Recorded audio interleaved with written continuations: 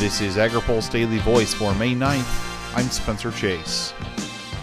The White House held a meeting on Tuesday to discuss the renewable fuel standard, and biofuels groups saw some good and some bad coming out of the deliberations. For starters, the groups were excited to see a sense of agreement on allowing a Reid vapor pressure waiver so E15 can be sold during the summer months. It is a huge win for us to finally be able to sell E15 year-round. This is something that we as an industry have been needing for a long time. It should unlock the potential of higher blends, and I look forward to continuing to working with the industry and our retail partners who are very anxious to be able to sell this legal fuel year-round to their customers. That's Emily Skor, CEO of Growth Energy.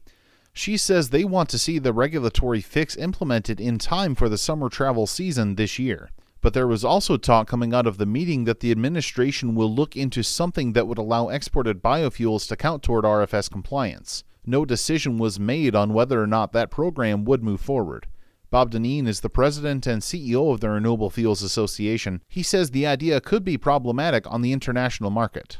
I think our trading partners are going to have a hard time understanding why the lowest cost ethanol on the planet needs to have an export subsidy, which in effect this would be. But it's even worse than that because the beneficiaries of the RIN for export would be oil companies. The people that would have to bear the brunt of any trade retaliation are ethanol producers and farmers across this country. So you're asking farmers to subsidize the bottom line of very profitable oil companies. Export concerns aside, Dineen says Tuesday's news demonstrates some good progress. It is indeed a step in the right direction. I guess I wouldn't call it a win yet, but it is a step in the right direction after a whole lot of steps in the wrong direction from EPA Administrator Pruitt, who is intent upon destroying the integrity of the renewable fuel standard. Ag Secretary Sonny Perdue and EPA Administrator Scott Pruitt are reportedly working out the details on the export plan.